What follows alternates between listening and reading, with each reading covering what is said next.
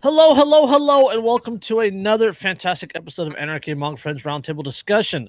Before we get started, let me remind you that we are covered by the BIPCOT No Government License, which allows for the reuse and distribution of this podcast by anyone and everyone except for government and the bludgeon thereof. You can learn more about that at bipcot.org. This is episode 45, which I think I titled "It's Kind of a Big Dill." That's pertaining to a article we're going to discuss here in a little bit. But we have a special guest, my friend Rebecca Strandquist. How are you tonight? Elliot. Last name is Elliot, dude. I'm good. Okay, whatever. Derica says, hey guys, only got a minute, but I'm watching. Hi, Derica! Hi, Derica! Enjoy Jamaica, you bitch. It's her last night. She posted a picture of the sunset earlier, and I almost got a little bit jealous. Yeah, she says hi, guys. And we also got Lindsay over there. You can't really see her on Hi. camera. Yay. And she says she is enjoying it. She says, "Oh, I am." LOL. Meanie. I don't know how you don't enjoy We're almost getting equality standards here, guys. Oh. It's almost 50-50. Just to go around. The ANCOM's Between you two, there are more than enough boobs to go around.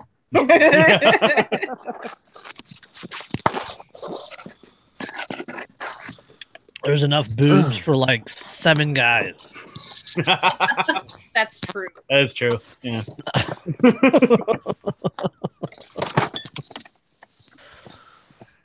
You all right over there, Dan? Yeah, I'm good. I'm just setting up. I have plug in my charger and shit for my phone. Sound like you're tumbling downstairs or something. I just thought he dropped it. Which also would not surprise me. No, not at all, dude. Well, I haven't even fucking cracked the first beer yet, so. I got some fucking 9.3%. Oh, shit. Potent. Natty's Ice. Heavy duty. Shit, I'm a week shy of 16 months without any alcohol. I'm so proud of you, though. I hate it. Oh, I bet, but I'm still proud of you. Don't worry about him. He's only like 16 minutes past his last bowl. It's Southern Tier. You guys ever heard of Southern Tier? No. No. Mm-mm. Is it a local? I don't know where it's from. I'll have to check. It usually says on the side of it. There'll be an address somewhere. Mm-hmm. Yeah, actually, it's from Lakewood, New York. Yeah. Probably local only then. Yeah. Yeah. Pretty good stuff. So, you guys want to just jump into this? Yeah. Yeah. All right, let's talk about the Big Dill. The sixth grader in me just keeps giggling. Texas says pickles only come from cucumbers. So this couple's farm went out of business. Anita and Jim McHaney are soon to overturn the preposterous regulations on cottage food production. So Anita and Jim are retirees, moved to Houston in the Texas countryside 2013. Their plan was to live well and grow food on a 10-acre homestead, earning extra money by selling produce at local farmer markets. They grew okra, carrots, kale, Swiss chard, and beets, and lots of beets, it says. Quote, the soil out here is very sandy, and those beets just grew like mad. Now, the obvious thing to do when you have more beets than you can sell is to make pickled beets and can them. And that's where the McHaneys ran into trouble. Like most states, Texas has so-called cottage food law that exempts certain items sold at farmers markets from the state's commerce food manufacturing regulations. Foods like bread, produce, nuts, jams, popcorn, and of course pickles. But what constitutes a pickle and who gets to decide? The McHaneys discovered that the Texas Department of State Health Services takes that narrow view. According to the DSHS, quote, a pickle is a cucumber preserved in vinegar, brine, or similar solution. Only pickled cucumbers are allowed under the cottage food laws. All other pickled vegetables are prohibited. Quote, the legislature didn't say that, the health department did, Anita explains. So in order to sell their pickled beets at the farmer's market, the McHaneys needed a Commerce Food Manufacturer license to build a commercial kitchen, submit their recipes to a government contractor at Texas A&M University, and register for a $700 food manufacturing class. However, the class is only offered once a year. Quote, we got right down to signing up for the class, even though people said, quote, you won't earn a damn thing in there. Sorry. We got right down to signing up for the class, even though people said you won't learn a damn thing in there, Anita said. Then I saw the $700 and I thought, this is crazy. This is insanity. So now they're suing the state of Texas over the definition of what is a pickle. That, I mean, and if you pay attention to that too, they straight up said it was not even the legislation. No. It said that it was unelected regulators who arbitrarily decided Bureaucracy? what the rule was. You don't say. Mm-hmm. Yeah, well, what was I going to say? Somebody's going to take the opportunity to fucking point out that the chick's name is Anita. Anita Pickle. Need a pickle? Okay. Quote, we talked about pickling beets, but it's a lot bigger issue. It's about economic freedom, said Jim. And he's right. It is economic freedom, and it is about also, okay, quote, they're challenging the health department's definition of pickles and subsequent regulation on the grounds that it infringes on their, quote, constitutionally protected right to earn an honest living. Well, and this isn't the first time that things like this have happened either. You also saw that during the kind of the craft distilling revolution, where so many people had to fight states for what the definition of a whiskey was, what the definition of a bourbon was, whatever, because a lot of states, since they tax based on their definition of what a thing is, if they can't define it, it's just illegal by default. Mm-hmm. So, you can't sell it. And I mean, and these guys are already heavily regulated. I mean, food stuff is already heavily regulated. Liquor is already heavily regulated. But because they can't just figure out a way to tax it. So, this is just another one of those things where, we have to quantify and qualify everything.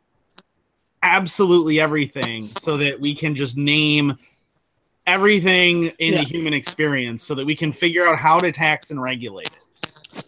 Yeah, it's just it's an upscale version of the lemonade stand laws.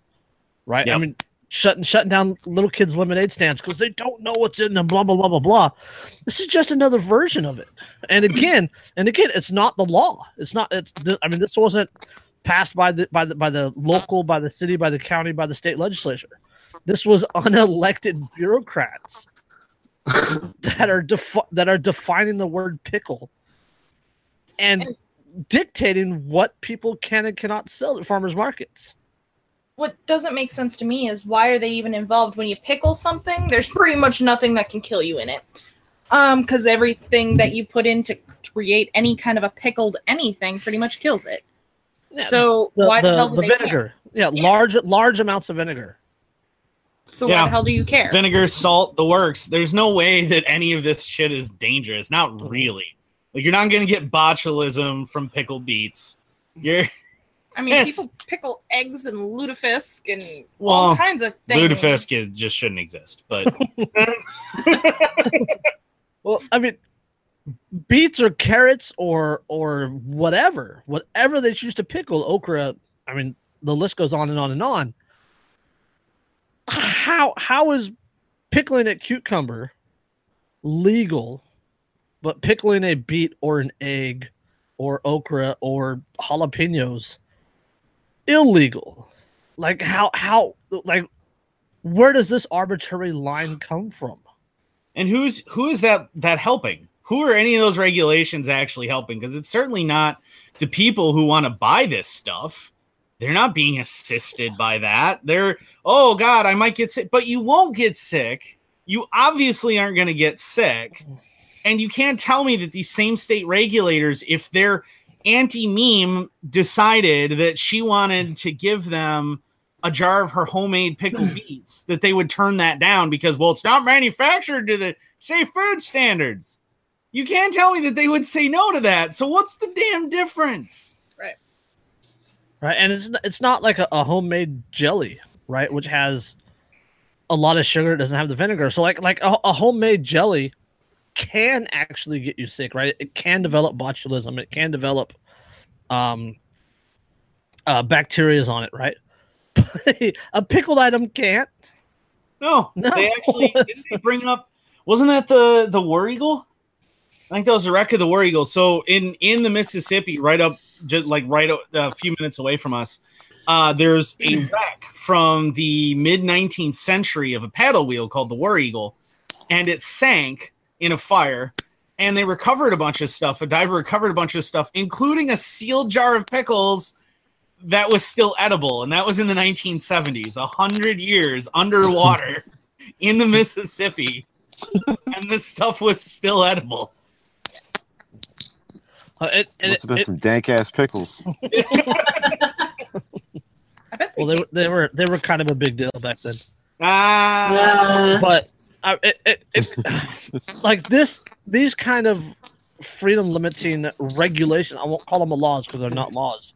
These sort of freedom limiting regulations goes beyond just this. I mean, this is the same mentality, the same sort of law that affects things like homemade goods, like Derica, the confectioner punk, when she was doing her caramels and stuff, or our friend Crystal with her hemp products and her candles and her soaps. You know, the government somehow self-determines the nanny position and some sort of self-inflated responsibility to dictate what people can and can't do under the subjective name of protection. Yeah, we're doing this for your own good. It's for your protection that we have to regulate pickles.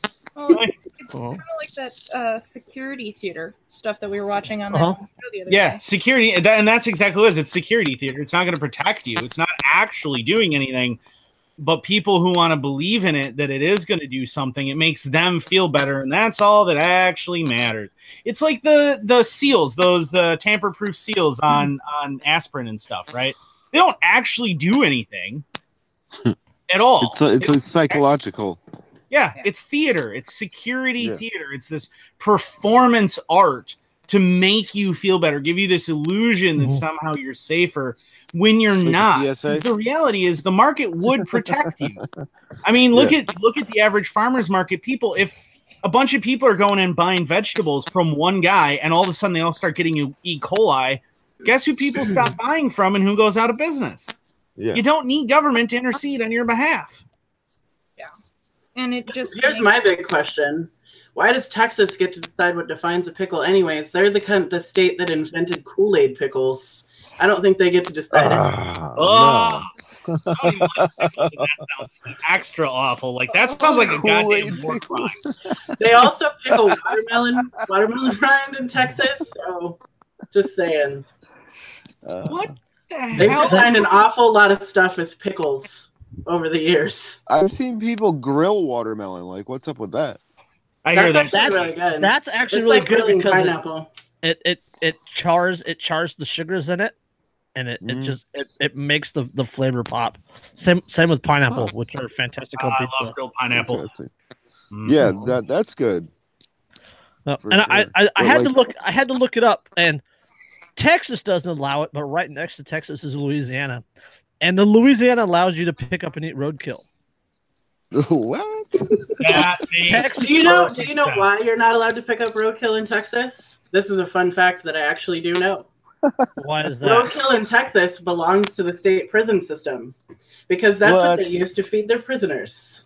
No. Oh my True story. The same state with the chain gangs also feeds them roadkill. Oh, but Yep. it's not slavery. Surprising.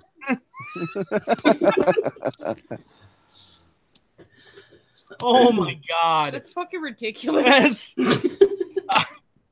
I mean, just put that in perspective for a second. So you're talking about a prison population that's something like what, 80-something% black? Mhm. Something like, yeah. So you have a majority black population forced to do road work in chains, heavy manual labor, and fed roadkill. Yep. But it's not slavery because Texas. Well, you know, they get paid like what, 15 cents an hour to be in those chain gangs. So Exactly. if you give them a wage, it's not slavery. That's how that works. That just sounds like buck up, they little use- camper. All I can think of was Rick and Morty. No, they use money and they exchange it. That just sounds like slavery with extra steps. True story. Yeah, totally. Indentured servitude. Yeah, it's indentured servitude, exactly. In Well, Texas, see, this is No. like okay. In Texas, the prisons pay between 30 cents and $1.25 an hour. So glad that they meet minimum wage standards. interesting. Yeah. But see, it's funny how like if you can control the language, like goes back to that whole psychological security theater kind of deal. It's all in your head. If you change slavery to indentured servitude, it sounds better. You know what I mean? Well, yeah, exactly. Well, and they have to do that because it's white people in most cases when it comes to indentured servitude. Mhm. So you can't Yeah, call it yeah, slavery. Oh no, the Irish were never slaves. They were indentured Hey, don't servants. bring that up. Had to work for nothing for landlords and live in poverty in forest. Yep. The White House had Yeah, but they built on indentured servitude. Yep. yeah, I mean they don't talk about it in the history books, so it didn't No. happen. What about how about we circle back to this pickle thing and take it out a different route, or take it from a different angle. Take the pickle from a different angle. Take the pickle from a different angle. There's books about that. Don't laugh, Rebecca. Don't laugh. I'll bring up. I'll bring There's up. Pornhub videos about that too. I'll bring up. Just I'll don't bring share up- them on Facebook. I'll bring up your pregnancy cravings. Calm down. Hey, you know what? Don't judge me. Just because I ate chocolate muffins and pickles, it's none of your fucking business. You weren't eating them. Oh! Oh! Right? Exactly. Besides, that's not even the worst of them. That's like mild because the first pregnancy, I was eating pickles dipped in chocolate syrup. So Come on. That actually doesn't sound as bad if I liked pickles. I have to admit that one doesn't don't sound as justify. That's worse. Don't you justify mute. this? Oh. you started it. What's your take on this from a self-sufficiency perspective? By limiting the items that people could sell under this law, or using the law to limit the number of things that people could sell, or the kinds of things people could sell, the government is effectively making people dependent on their system because they cannot make they cannot make financial gain by selling things that the government has determined to be not legal. Well, that was the whole underlying theme of what you were pointing out with, friends of ours that have their own, entrepreneurial ventures, is that, they crack down on people like that because they're like, oh, well, those people can actually make a living for themselves off their own creativity, and we can't have that. Yeah, and that's exactly it. Is you by making sure, because keep in mind, I mean, at a farmer's market, you don't have to exchange Federal Reserve currency for that. Yeah, no. You could trade your own vegetables. You could trade work. You could barter. You could use Bitcoin, gold, silver, whatever you want. Just mutually exchange it because it's anarchy. Oh my god! Yeah. So I gotta get this article to our buddy Ike. I want to hear his opinion on it. and that's the thing. You could exchange it for anything and completely operate outside the realm of the state, totally independent of it, and not need them.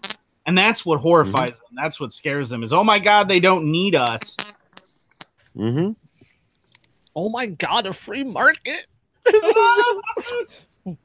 It's anarchy. There's no regulations. Who makes sure that the food is safe? Well, probably the people buying it. I mean, one would assume. But who will approve the poisoned food?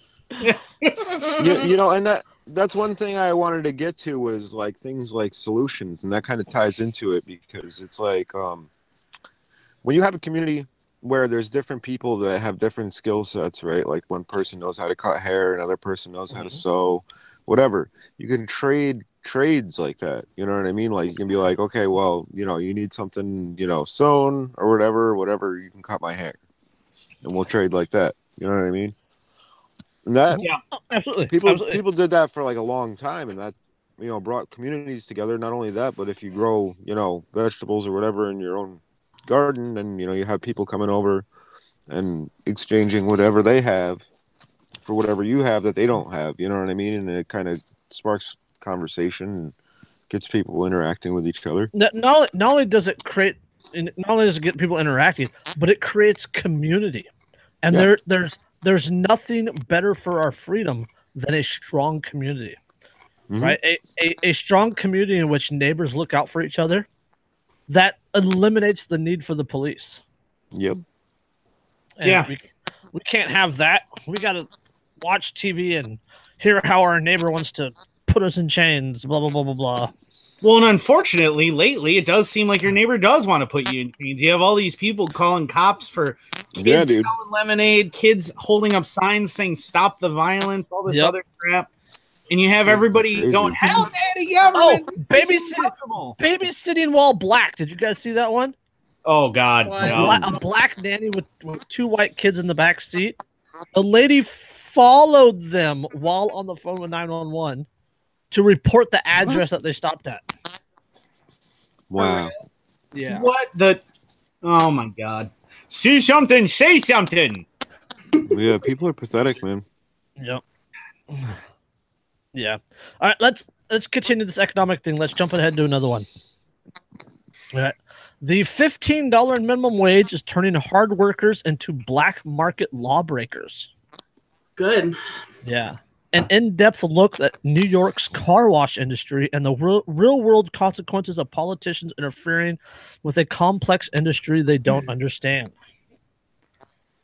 Now, this is from Dan's neck of the woods. There's surprise. Well, see, the whole thing with the minimum wage that a lot of people don't understand. I know all you guys get it, is that you set the bar, at a certain rate and limit entry into the market, the workforce. So barrier to entry. Yeah, exactly. And like if people were able to negotiate, they might be able to, say, okay, well, I'm going to take less than, whatever the set rate is so that I can get a job and get my foot in the door, improve myself, and, then I'll, get a raise and whatever. But it's always, and it's better. Employers that are looking to hire people are always, they're more apt to hire people that already have a job, because they already they show that they have the initiative, they have the consistency to hold a job. Even just from a point of view of somebody that was married to a general manager of KFC, the problem with the minimum wage laws is that for the business, it brings up the cost, and then they have to bring up the cost of their food, which then comes right back down to where we might as well not have had a minimum wage, because the cost of living is going to start going back up. Exactly. So what the hell? Yeah, people don't understand the dynamic. Yep. If minimum wage comes back down on the customer. If minimum wage laws worked, they wouldn't keep demanding for an increase in minimum wage. Yeah, exactly. It's like endless. It's like a fucking, bottomless cup of coffee. Death spiral. Economic death spiral. Just Yeah, $11 is the minimum at Walmart now, and no, that 15. They're just they're increasing it because they were changed just it to advertising 15. Let's make it $1 million. $100 billion. No, let's make it a true living wage. Let's just go to $25 an hour. That'll work. Right. Right? Yeah. $1,000 a week, 40-hour job. True living wage. Well, and that's the thing. Enjoy your $9 Big Mac and your $13 gallon of gas. Well, and the irony is $1,500 a month rent. I don't know how this happened. the same leftists who acknowledge that a lot of at least leftists that I know that acknowledge a lot of the Federal Reserve crap and the inflation is bad. They're the same ones who will then advocate for an increase in minimum wage. And it's like, but what? What is there's literally no difference. You might as well just what? The problem is that they're looking at it as somebody should tell the businesses that they need to cut their bottom line to be able to have us be able to survive. And I totally get that. However, that shit's just never going to happen because the business isn't going to take a cut to their bottom line. Well, and why should they have to? Why should they have to say, oh, well, I put in 80 hours a week on average. I have no time for family. I have no time for anything else because I'm running a multinational corporation. I'm accountable to something like 10,000 people between shareholders and the board and my employees and everything else. Oh, but I should only make the same as the fresh out of high school kid who comes in 3/4 of the time, and most of that time he's stoned. So far, he can't function, but I should only make the same as him. Right. Well, of course. It's only fair. Yeah, of course. I mean, under equality, firefighters would make the same as the McDonald's kid. Yep. Yeah. Right? I mean, so...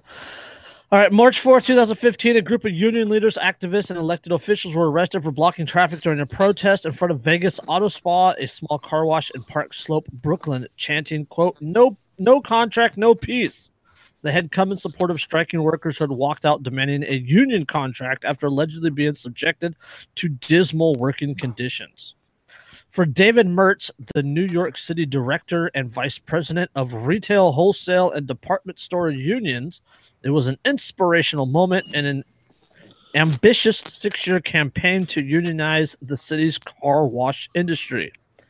That has bad news written all over it. Yeah. Car washers union. Whenever you hear union, you're like, Okay, quote, local pup and suds. Hold on. Quote, these workers were willing to stand out there during one of the coldest winters, literally in decades, to fight for their right and for basic human dignity. You have the ability to make change for coming together, and when you do that, sometimes you find out you've got some friends on your side. In the past, well, the basic human dignity thing just reminds me, like, have these guys not watched Dirty Jobs with Mike Rowe? Have they missed out on the fact that hey, what? Feels. Yeah, exactly. Feels. It's but they're sacrificing their but except they're not. Yeah. They're working their asses off, and they have dignity in that, even if you're shoveling poop for a living. There's a reason garbage men get paid so much, and it's because nobody else wants to do the fucking job. Yeah. Oh, I've considered becoming a garbage man more than once because I've seen how much they make. There's dignity in the fact that I can buy like a fishing boat, my own house, and everything else, and all I got to do is pick up your trash. Yeah, right. Oh no, your apartment. Not that bad of a deal. Yeah, it's like, oh no, I'm afraid I don't have the same dignity as the college student who's throwing away his half-eaten chicken that I got to deal with 2 weeks later in the garbage. Yep. Except that he's living in a like studio apartment, and I have a house and a boat and 2 cars and. Okay. In the past 6 years, the car wash industry, which employs low-skilled, mostly immigrant workers, has also been the target of lawsuits for alleged underpayment of wages, including a handful of cases spearheaded by the New York State Attorney General's office. Working conditions in the industry were also cited as a reason in the successful campaign to raise the state minimum wage to $15 an hour. which takes full effect in New York City car washes in January 2019. So, I hate to bring this around to race, but what color was the people's skin that bitched about it? It was mostly migrant and underskilled workers, it says. Oh, yeah, they were actually the ones that bitched about it? Because that just seems weird to me. Well, the union guy is a... Let's see, the union guy's name was David Mertz, Mertz. So he's probably Eastern European or European. He's probably white, and but I have to white knight for everybody else. Yep. Yeah, so as recent as chronicled in the past, the real-world impact of unionization drive, the lawsuits and the $15 minimum wage has been mainly to push car washes to automate or to close down. The 2 years later, there are more unintended consequences. The $15 minimum wage is fostering a growing black market. Workers increasingly have no choice but to ply their trade out of illegal vans parked on the street because the minimum wage has made it illegal for anyone to hire them at the market rate. The minimum wage is also cauterizing the industry.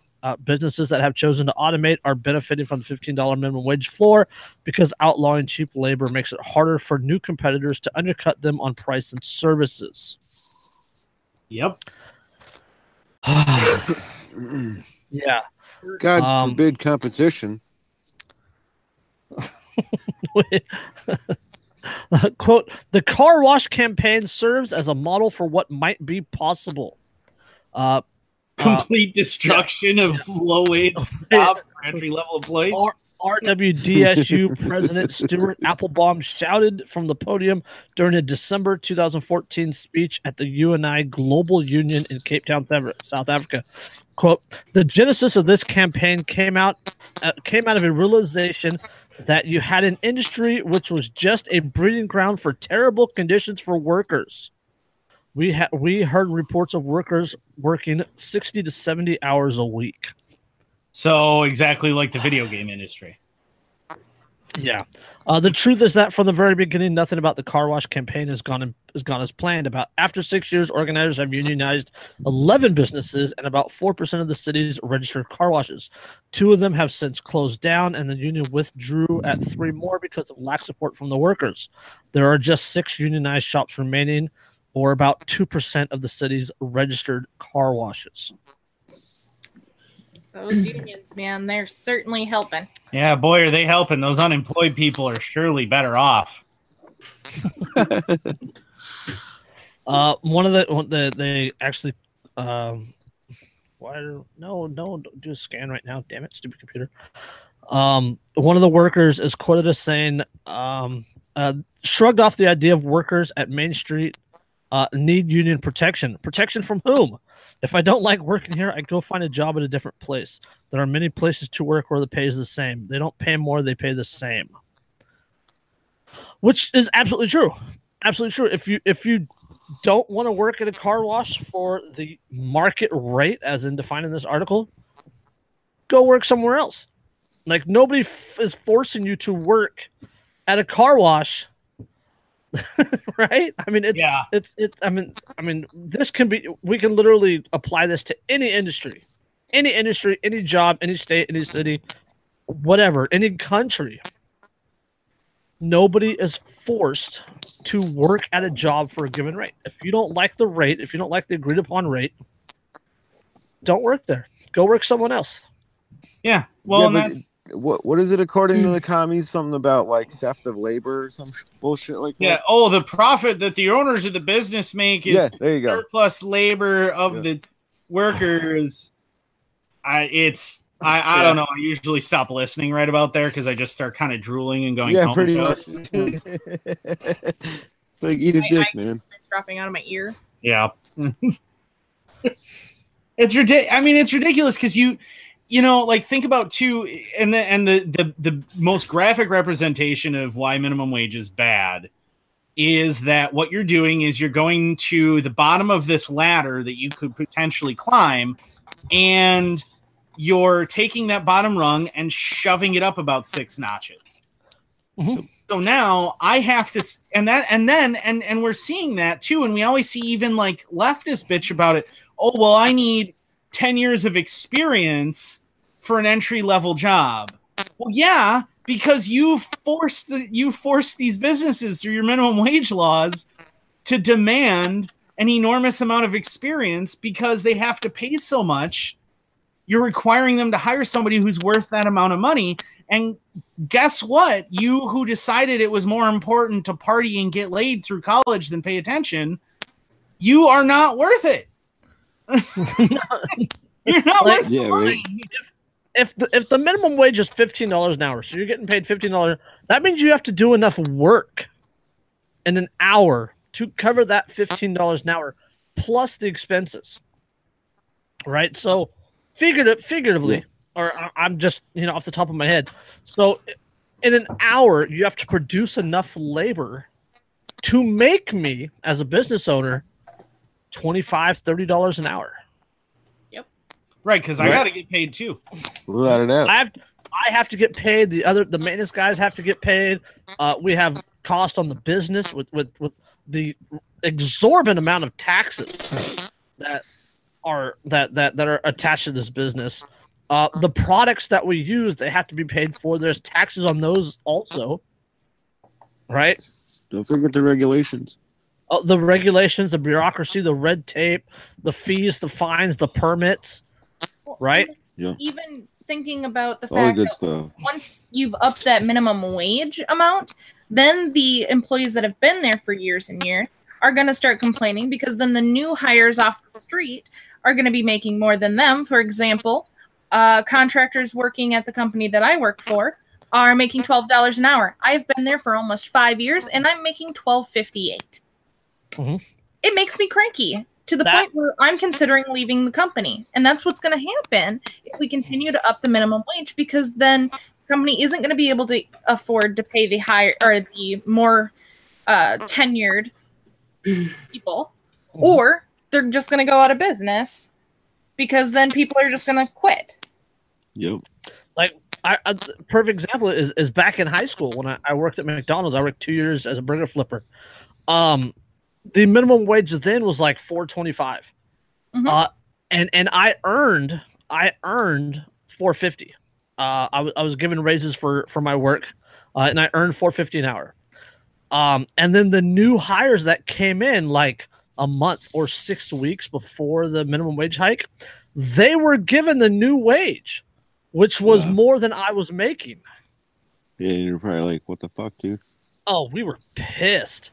And then we were given a raise to the minimum wage level.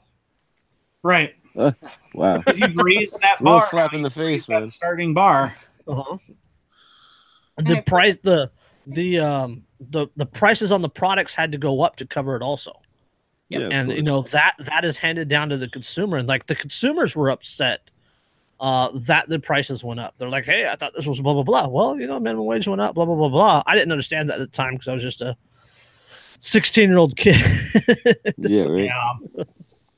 Well, but that's the thing. I think before anybody wants to complain about minimum wage and you should pay your workers more and blah blah blah, maybe they should own a business for like a little while first and see just what the ancillary costs, just what everything else is. Hire a couple of employees and then go, "Oh, there's no surplus labor, so I shouldn't get paid any more than these other two people, even though I'm doing 10 times the paperwork and I have 10 times the headache and put up all the fucking capital." Yeah, and I'm taking all of the risk for the business to succeed and everything else. And then tell me that you honestly think that people who run businesses don't deserve to make more money. I mean, there are people in my company that I work for who make millions of dollars a year as CEOs and VPs and things. But I've seen, because I work with them so often, I've seen what they do on a given basis, and holy crap. Like, sleep? What is sleep? I never get to sleep. What's my family? I have no idea what my kids' names are anymore because they're complete strangers. Like, that's their life because they have to work so much. That's why they get paid millions of dollars. Yep. That's what it is. It's all about sacrifice. Yeah, make that exactly. I was just gonna say that too.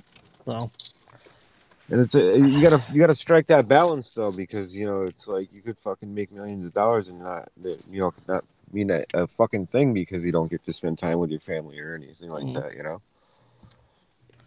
Yeah. So, all right, let's get on to a good one. Yeah. It just there's no way to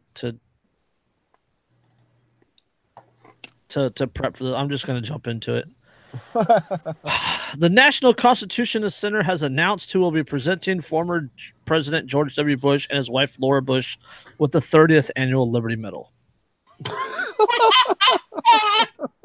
Former Vice President Joe Biden will present them with the honor. Wow. What, do you take a break from touching kids? Both shooting shotguns into the air, molesting children. Both barrel Biden. Seriously. Both barrel Biden. Elmer Fudd himself. I still can't wait for a Trump-Biden debate. Oh God, dude! Like 2020 is going to be so fun. I don't think I have the hard drive space for the memes to come out of that. Okay. Quote. Okay. This is a quote from former President Bush. Quote: "Our democracy depends upon the embrace of high ideals and civic responsibility, and there's no finer example of citizenship than our veterans." Laura and I are honored to dedicate this award from the National Constitution Center to the men and women who have defended and upheld the rights and freedoms enshrined in our Constitution. This is the same motherfucker with the NSA, the TSA, Right? the Patriot Act. Yeah, the man who helped sign the Patriot Act into law gets a Freedom Medal. Oh, the metadata, the NSA agent recording and watching and listening to this. 2-finger salute for you, buddy. Yeah, seriously. Like to have the word. It's so insane because it's like. Go ahead. No, I was gonna say it takes some real fucking chutzpah to fucking dedicate a medal to fucking troops that you sent to fucking go and die and get maimed in fucking war that you started. Yes. Yeah. Okay. The article goes on to say they're being recognized for their efforts and commitment in assisting our veterans. Become veterans. I mean, to be fair, I mean they wouldn't have been veterans if it hadn't been for him. Well, that's true. I mean, he did make them veterans. Right. Quote: "On Veterans Day and every day, we recognize the selfless men and women who volunteered to defend our freedom," said Laura Bush. Quote: "We are grateful to our veterans and their caregivers for giving our nation tremendous strength." The article goes on to say that Biden also presented last year's recipient, Senator John McCain, with the honor. Ridiculous. Hey, did you guys ever see that video? I forget who. It was I think it was a senator. I think it was Dennis Kucinich or one of them. He's no longer in Congress, but I don't know if he slipped up or what, but he said that fucking it was on like MSNBC or one of them like big fucking news broadcasts. And he said that John McCain was put to death. And I was like, what? You can look that shit up on YouTube. Holy shit. What? Yeah. I don't know. Like, if that's what truly happened, then brain tumor 2020, count me in. Right? I'll vote for that shit. Yeah. I was like he had to have slipped up. Yeah. Or like, I mean, not like slipped up, like, like that's what happened and he like slipped up, like meaning like, I'm thinking like, obviously he died of natural causes, like, the brain tumor or whatever. Well, not necessarily though, because somebody had to pull the plug on him, and that may have been what he was referring to. Yeah, that's true. Somebody took him off life support. Like the world's most superfluous execution at that point. I'm just saying. Right. Like, isn't that what happened to General Patton? Then they killed his ass. I think they pulled the plug on him or something. Patton? I don't know. I don't Well, think. I don't know. They got Scalia with a Oh yeah. So Yeah, but no, it's just the concept of George W. Bush, George WMD 9/11 Patriot Act, friggin' Bush, Mr. TSA himself. Like the fact that you're awarding that guy, and TSA, speaking of security theater, Yeah, right. that guy is the guy that you are going to go, hey, we're going to give you this medal for freedom and liberty, but not only that, we're going to have Joe fucking Biden be the one to award it. I mean, that's like having friggin' Jesse Jackson award a medal to like a grand dragon of the KKK for improving race relations. I mean, Strom Thurgood or Storm Thurmgood or whatever his name was back in the 60s. The guy that filibustered against the Civil Rights Acts. One of the old Dixiecrats. That's fucking funny. I mean, the insanity of that. Like, dude, they're probably sitting around like fucking. They're probably like drinking fucking whiskey, and they were like, it'd be fucking hilarious. You know what I mean? Like, let's play this fucking joke on fucking the American people. Good Lord. So this is going to be like a horrible thing to admit as an anarchist, but George Bush is like my favorite president. Because he was fucking hilarious because he was retarded. So retarded.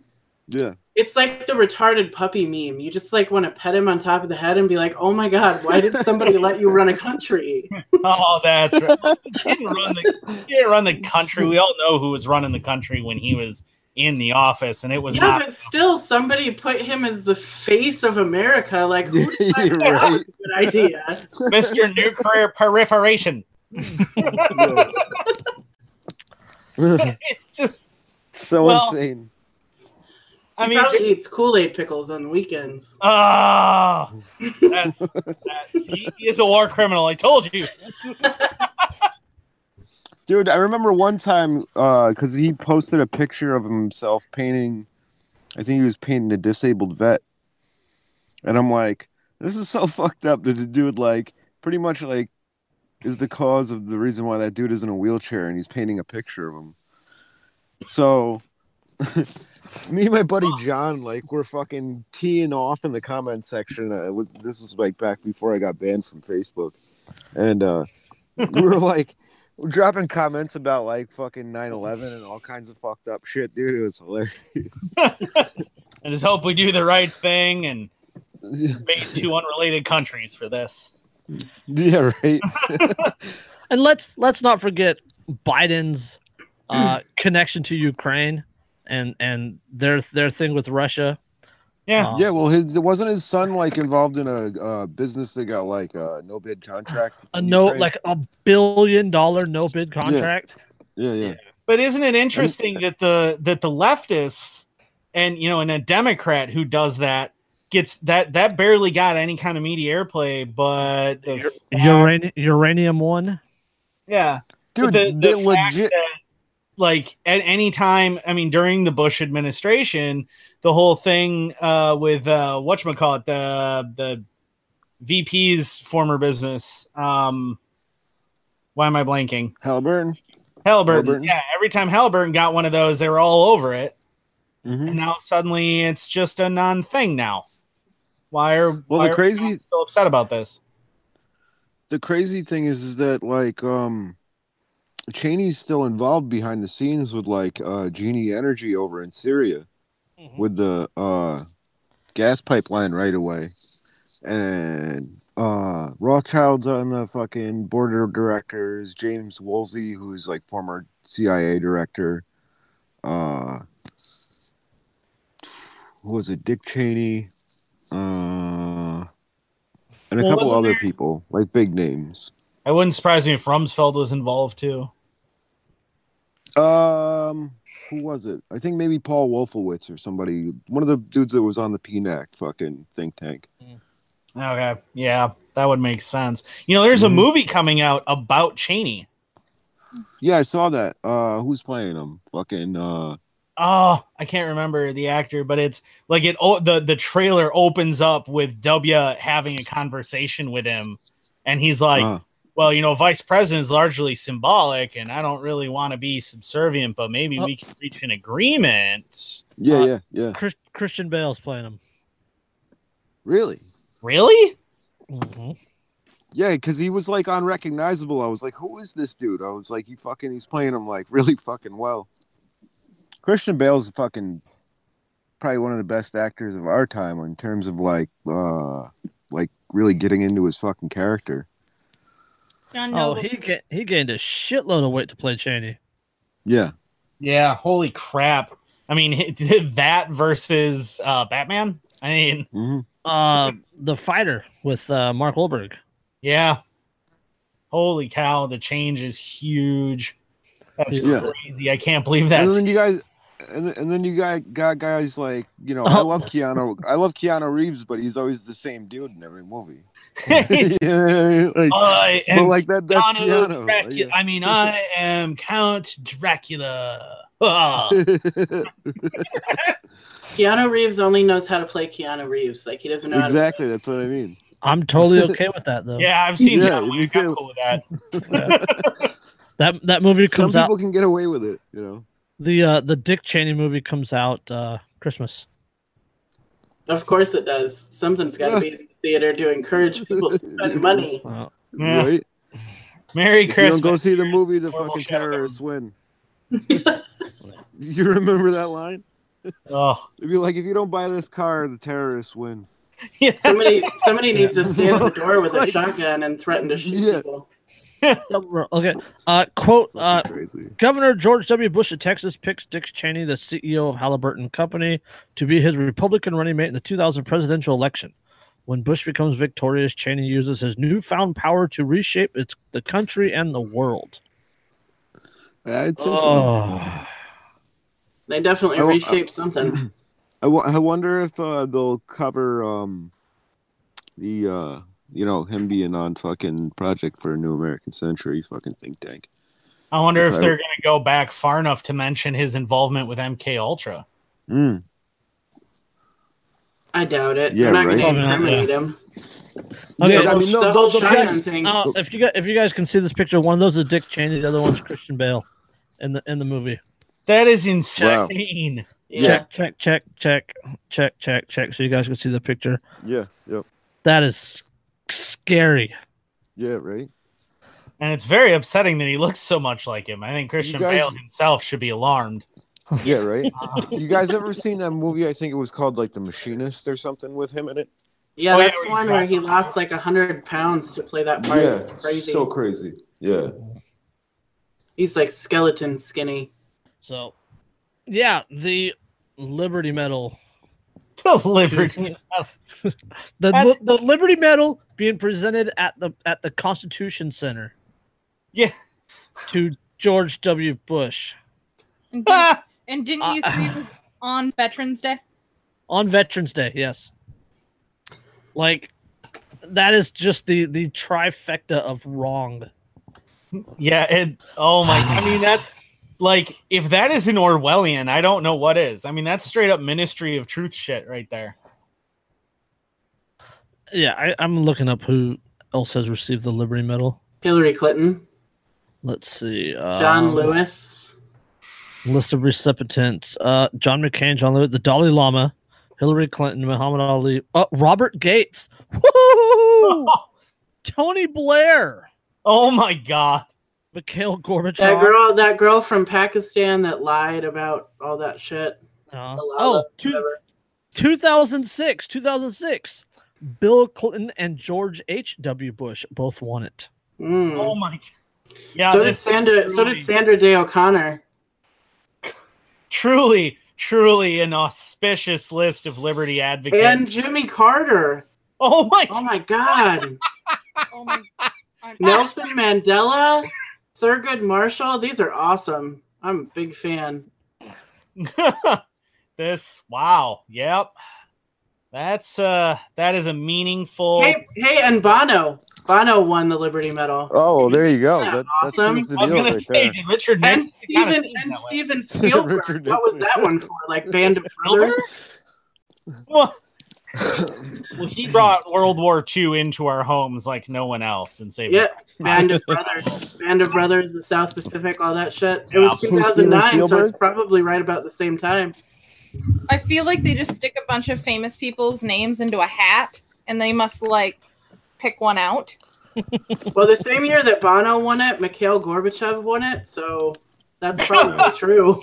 And they're about an equal amount of talent between the two of them. So, You guys ever hear about Gorbachev's that? probably more talented than Bono, actually. well, that's true. Ireland hates Bono. Yes, we do. Yeah, my buddy from my buddy who lives in Ireland, he hates him with a passion.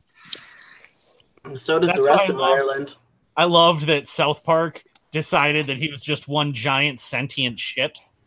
Like, that was, Yeah, right. I was like, yes! What they call it, a Keurig? Yeah. The correct. They measure the poop and the size of Keurigs after Katie Keurig.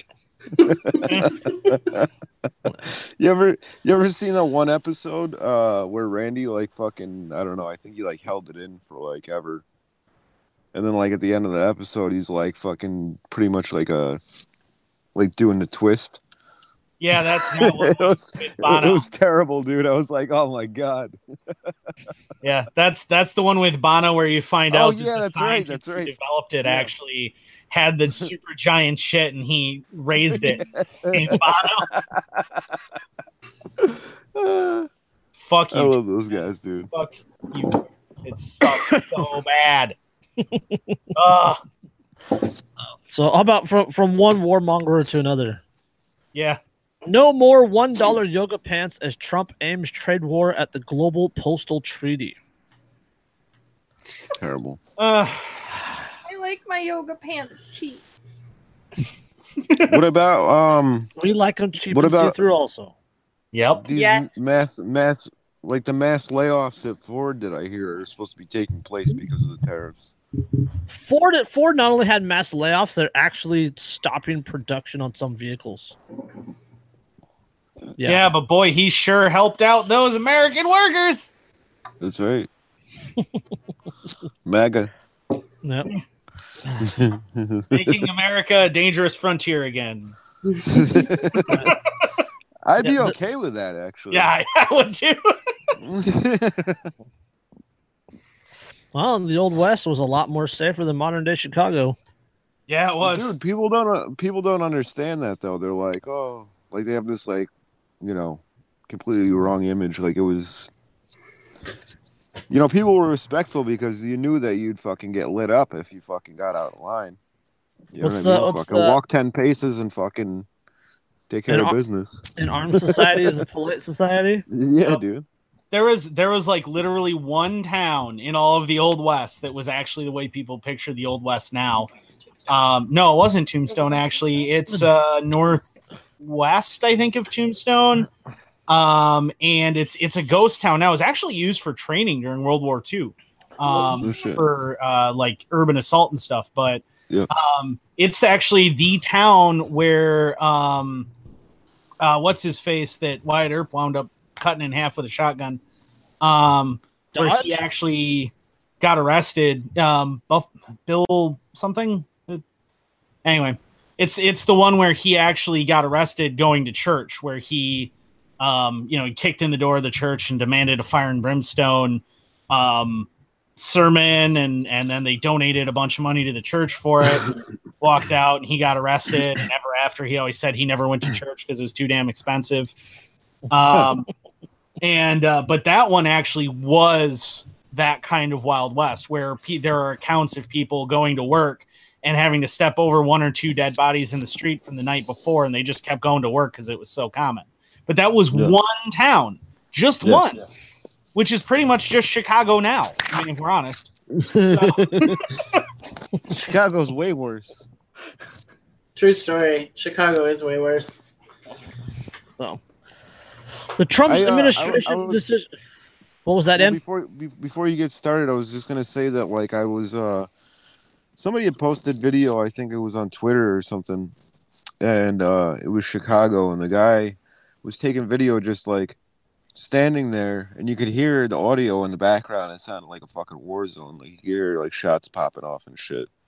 And like the other thing was that somebody that I know from Chicago was telling me that the cops will take like somebody, say they're like, Crips or Bloods or whatever, and they'll fucking drop them off in the wrong fucking part of town and just like be like, yeah, good luck with that. That doesn't surprise me at all. I believe it. Execution. They had a secret prison downtown, so. Yeah, the black site. The black site, yeah. Yep. They fucking waterboarded people. So crazy, dude. So yeah, the Trump administration's decision to begin withdrawing from decades-old international postal treaty may look more like economic nationalism. In some ways, it is. Pulling out of the Universal Postal Union (UPU) means American consumers may no longer have access to deeply discounted Chinese goods like $1 yoga pants or thousands of other cheap Chinese-made goods available through online retailers, shipped directly into the country at postage rates less than what domestic packages are charged. This appears to be a calculated move to put tactical pressure on Chinese interests, exploiting what the White House sees as an unfair international agreement.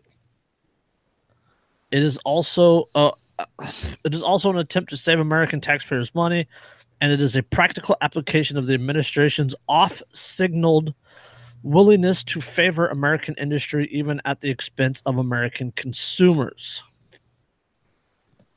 Quote, this is likely a means to gain leverage vis-a-vis the UPU, and the administration would have the next 14 months to work out a better deal, says Nick Zayak, a commercial freedom fellow with the R Street Institute.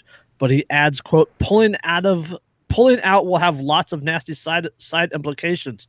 We no longer be bound by the world mail standard, potentially increasing the cost in long term. This could be a temporary loss of access to the international mail system if alternatives are not arranged in time. This is so dumb. It's the death of the Wish app. It's rest in peace, the Wish app, Top Hatter. My only source of getting half of the liquor that I enjoy, because it all comes from Slovenia. I mean, and who, and the question is, who are you trying to hurt here? Because you're like, oh, well, it's for American businesses, but the foreign businesses don't pay that postal charge. The consumer does. And the consumer is always the end of this postal, of the minimum wage, of taxes, of bureaucracy, of regulations, of fees, of licenses, of training, whatever. It always comes down to the consumer, because nobody starts a business with the intent of not making a profit. Yep. What? Yeah. What? You only start a business for profit? Oh man, this explains a lot. You filthy capitalists. Yeah. Right? Capitalist pig dogs. Yeah. My laissez-faire. Originally inked in Switzerland. Don't start way wooing back. the women now. I don't need to woo either of these girls. Come on now, they're both already in love with me. My man. Originally inked in Switzerland way back in 1874, the UPU attempts to harmonize the postal rules of 192 member countries, because every nation has a different postal system, and because every postal system has a different set of rates that it charges for parcels of various size and weight shipped over different distances. The UPU provides an alternative to the complicated process of determining the exact fee for every package shipped across international borders. At the end of each year, postal services settle up with one another based on the annual volume and weight of transactions between nations, based on a fee that's written into the treaty. So this has been around since 1874. God damn. And it's just now a bad deal. Yeah, Trump says so. Because again, back to that whole theater thing, he doesn't actually want to upset any balances of power or anything else. It's about making all of the idiots wearing red hats and marching around with signs think that he cares. My Proud Boys. It's because he wants me to pay more than $1 for an avocado keychain. Yeah, it's fucking crazy. Exactly. And that's the thing is, I mean, we're already seeing that with the steel tariffs. We're seeing what it's doing to American manufacturing, and it's killing it. Yeah. And now they're going to also make sure that any parts being brought in are going to cost exorbitant amounts of money. Well, I mean, if you look at it, it's almost, in a way, it's kind of like sanctions on the American people. Well, it is. It is sanctions on the American people. Because, I mean, like, they're very sanction heavy with this administration, from what I've seen. Yep. Like, Yep. they throw sanctions on every fucking buddy. Yep. It's like, what good does that do you? Because sanctions, really, all it does is, like, it prevents American businesses from doing business in that country. And think about the crazy world that we're about to enter, where the black market is going to focus on shipping keychains and yoga pants. And If straws to California. Yeah, thank you. We're already stripping straws to California. I still have my high capacity box of straws. I'm okay for a while. Heretic. Yeah. What I find another thing that I find absolutely hilarious is all these tariffs. They're eliminating trade or greatly reducing trade with other countries, right? Are being championed and being cheered on by people that called Ron Paul an isolationist. Mm-hmm. Yeah. Just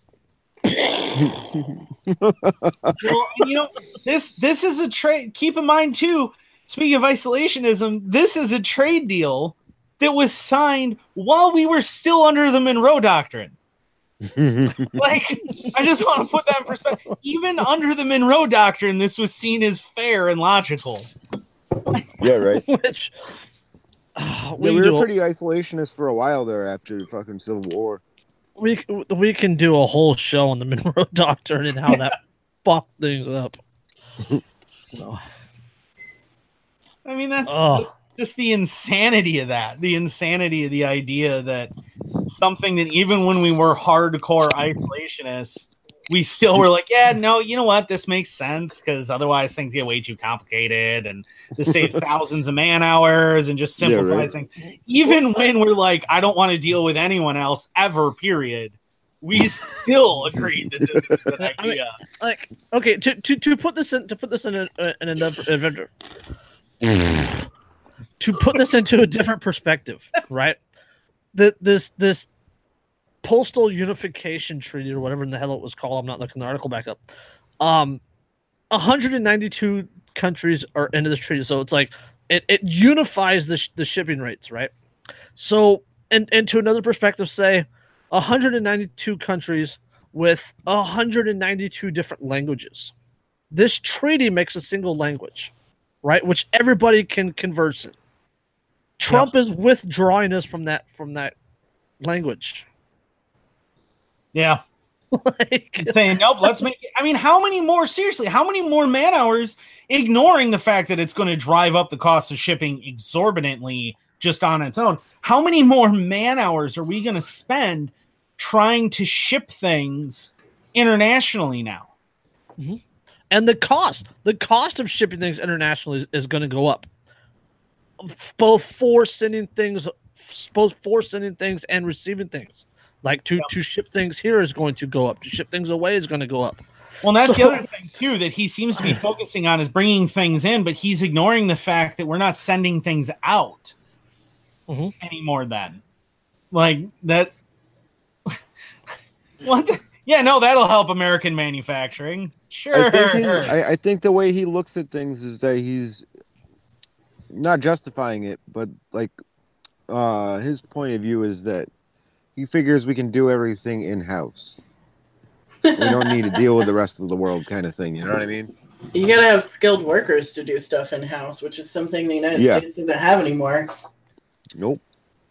No, we have a nation of whiny little brats that don't want to do anything or do any manual labor or learn any skills. They want everything handed to them. They major in things like English language, literature, and gender studies, and then whine and complain that they don't have any marketable skills.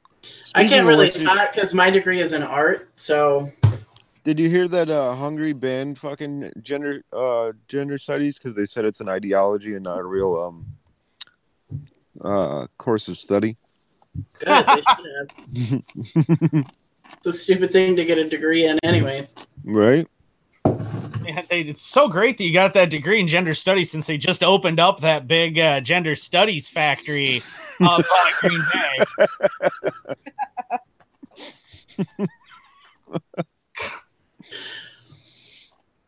That's ridiculous. Like that's what we are, and he's trying to shoehorn us back. And you know what? We're successful that way. Admittedly, we are still successful being what we are. And as long as we can trade with other countries, trade what we have expertise in for what they have expertise in, and just exchange goods and things. Remember that famous quote, when goods don't cross borders, soldiers will. Yeah, exactly. I mean, the United States has skills in buying useless shit. Well, yeah. There's a lot to be said about, like, you know, peace through commerce. I've always been a big proponent of that because if you can trade with people, then it kind of eliminates any differences between the two. You know what I mean? Because you kind of see past that stuff. You don't murder successful business partners.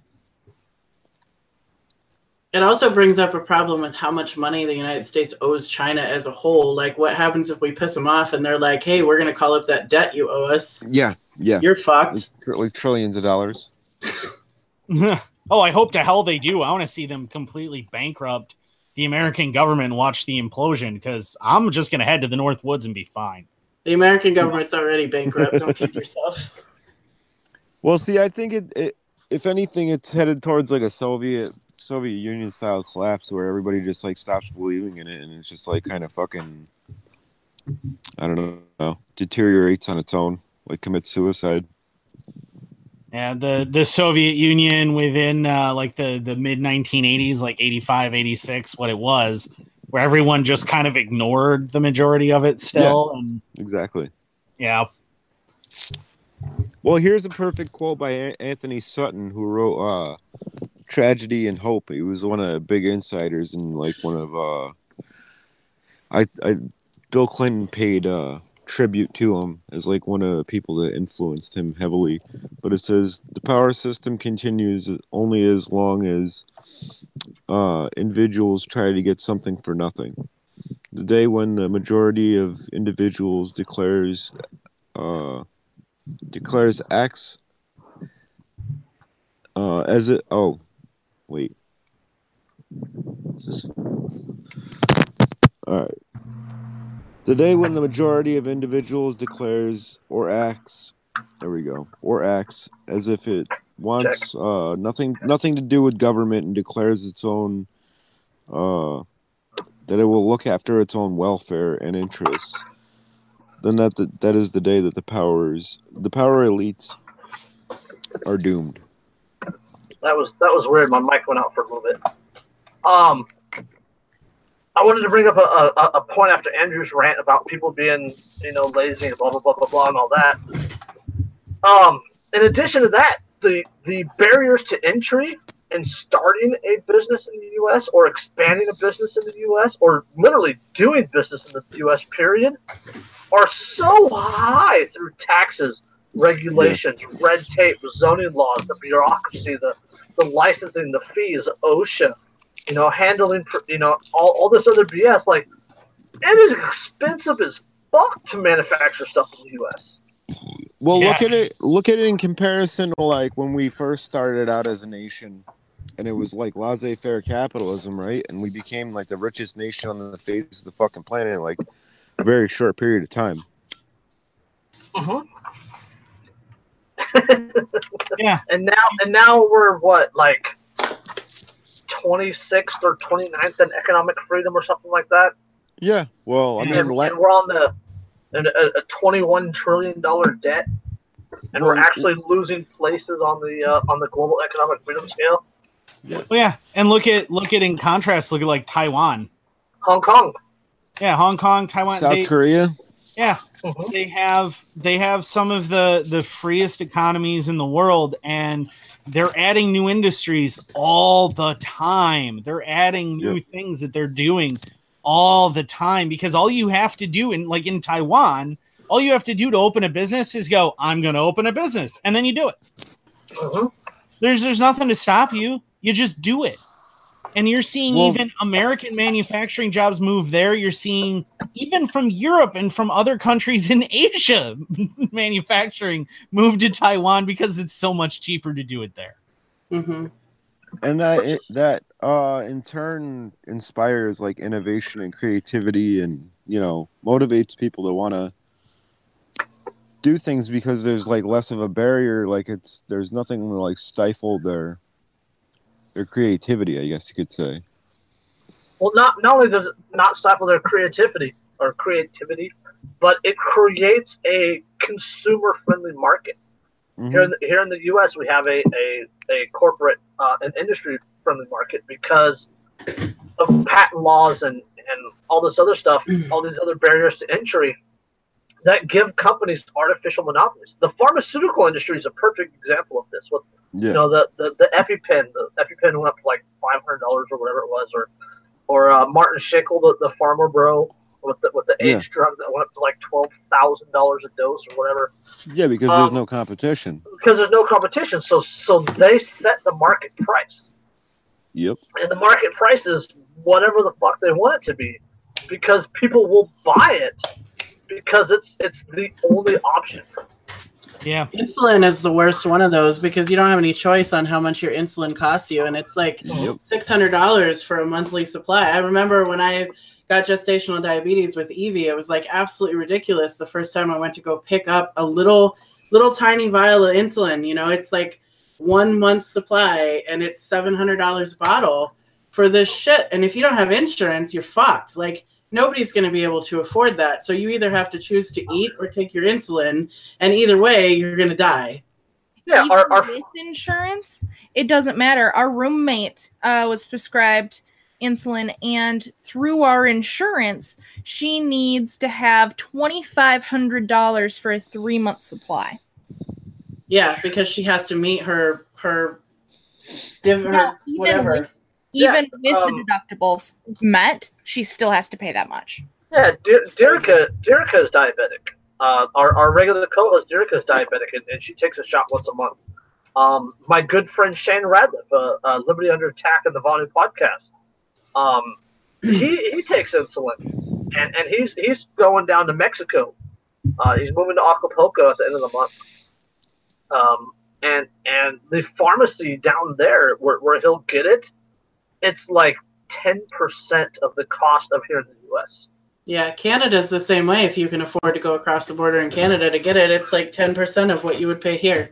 That same $700 bottle that I was buying is like $17 in Canada. Yeah, you get legal weed in Canada right now too. Well, technically you can't, because like after 2 days they're almost out of weed. Well, you can't anyways, because you have to have your Canadian ID to be able to get it. They're being picky about it. It's not like... I'll just bump into someone and apologize. I'm Canadian. I'm sorry. Did you drop something? But that's the thing too, is that that so many people, even some people in the healthcare industry, don't seem to understand that healthcare is not immune from overburden of regulation. It's not immune from scarcity, supply and demand. It's not immune from any of those things. And so the more regulations, the more restrictions you put on it, the higher the cost goes up. It doesn't go down. It'll never go down. It won't get cheaper. It'll only get more expensive. Yeah. More government is never the issue to more government is never the answer to issues created because of government.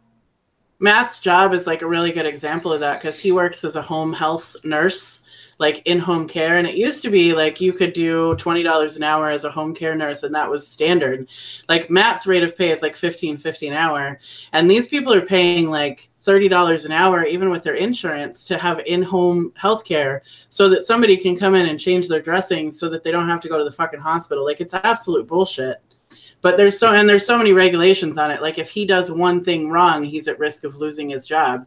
Like, if it's not on this list of things that he's supposed to do while he's there and he does something outside of that list and they decide to report him, like, he loses his nursing license. It's absolutely crazy. Well, and in addition to that, like, there's things that he's not legally qualified to do. Like, he can do them. He knows them. He knows how to do them. He's done them in the past or whatever else. But legally, he's not allowed to do them. So, like, if there's some sort of emergency, like, Matt is limited legally in the things that he can do to help the person. Yeah, it's crazy because of the regulations. Well, that's kind of like the ultrasound technicians that come in and do the ultrasounds. They're not legally allowed to tell you what they see, even though they do it literally every single day. Yeah, they can't legally analyze what they're taking pictures of. They're only legally allowed to take pictures. Yep. Woohoo, freedom. You gotta love that. It's insane. And then you try to point out to these people, of course people go to Mexico for medical treatments. It's so much. Not only that, there's a town in Mexico right across the border from Yuma, Arizona. That is literally based around what they call tourist dentistry. Mm-hmm. There's like 25 or 30 dentist shops set up on one street, right on the other side of the border. They all have English-speaking recipients or receptionists and English-speaking doctors, and it's literally based around people going to Mexico for dental work because it is cheaper. Yuma's not the only one. Arizona. Yuma's not the only one. Nogales, like when I was in high school, my mom took me down to Nogales to get my wisdom teeth pulled out because they were impacted and I had to have surgery to get them removed. And in the United States, it was going to be like $2,500 a tooth to get them taken out of my jaw. And we went down to Mexico and I got them all taken out for $250. Nice. Yeah. Supply and demand. And then you just he writes you a prescription for, like these massive painkillers, and you walk down the street to the pharmacy and you just hand it to them and they hand you the prescription. Like, they don't even care. It could be for morphine and they'll let you walk across the border with it because you have a prescription. Yep. My sense of authority. Yeah. So, well, you can't fly with it because then there's forms involved and it gets really complicated because TSA. I wouldn't know. I grew up in Arizona, so I didn't have to fly anywhere. All I had to do was drive home. Thanks, George Bush. Hope you're choking your Liberty Medal. Washington State has nearly 6,500 untested sexual assault kits in storage. Like, they caught all the murderers and stuff, but apparently that they have 6,500 sexual assault kits collecting dust in law enforcement storage facilities across the state. 20% of those are in Spokane County. It's okay, because I never wanted to know who raped me in the first place. Yeah, right? That's disgusting. Yeah, I don't actually want them to ever have to face justice. Well, most of those don't even matter now because they only have a 3-year shelf life that they can test what's inside of them. So if they've been sitting there for more than 3 years, they're done anyways. Lovely. Is that the one where they actually had the mold, or is that somewhere else? No, that was in Texas. I want to say it was in Texas. Yeah, there was mold growing on the packaging that the DNA and stuff was in. Mm. Yeah. I'm so glad that we're going after these people. Yeah, we're throwing people in prison for compliance and website. Right. It gets even better than that. I didn't read this whole article. It gets even better than that. Okay, I'll jump on it a little bit. Quote, sexual assault survivors deserve justice. Reagan said the news release, a sexual assault kit tells a story from a survivor that must be heard, which I completely agree with. Blah, blah, blah, blah, blah, blah, blah, blah. Assistant Police Chief Justin Lundgren said since 2015, when the Attorney General's inventory list was generated, the department has made significant headway in working through the backlog. Because of the number of employees being out for the day, he couldn't immediately determine what the department's inventory numbers were. What we've done since we've prioritized and organized all these cases, we had listed being an inventory that were not tested. Okay, blah, blah, blah. Lundgren said that hundreds of kits untested, a significant portion, were decades old and had already been tested before advancements in DNA testing. He said the department kits dated back into the 1980s.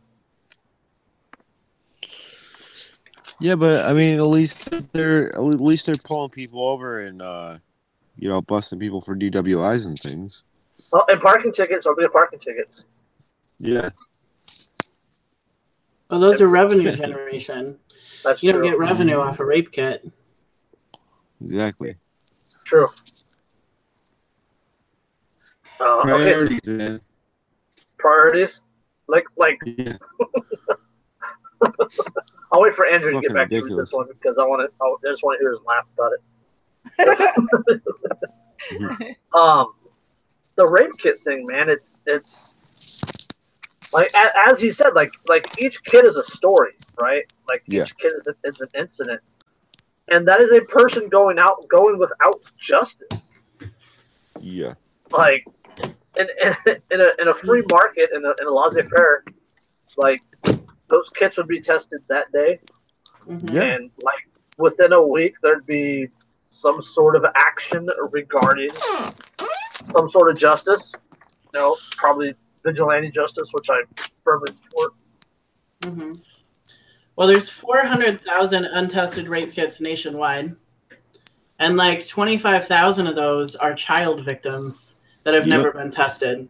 So, I mean, that's the problem. Like, it's not just that you have untested rape kits for adult women and men, but like children that have no answers to what happened to them, no idea who did it to them, no punishment of any kind.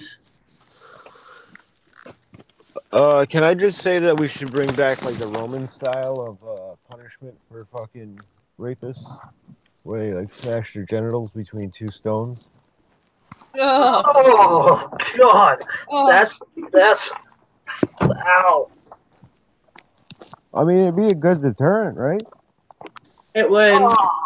But that's like we started rewatching Sons of Anarchy because Alex is weird and wanted to rewatch all of it for a single character off of Mayans. But one of the scenes in the first season of Sons of Anarchy is when the little 13-year-old girl gets raped at the circus or whatever. I love that episode. And so the punishment is they rip his genitals off and let him bleed out with a gut hook. Good. Like they just cut him off. And I mean, obviously, that guy's never going to rape another child again because he's just going to lay there and die.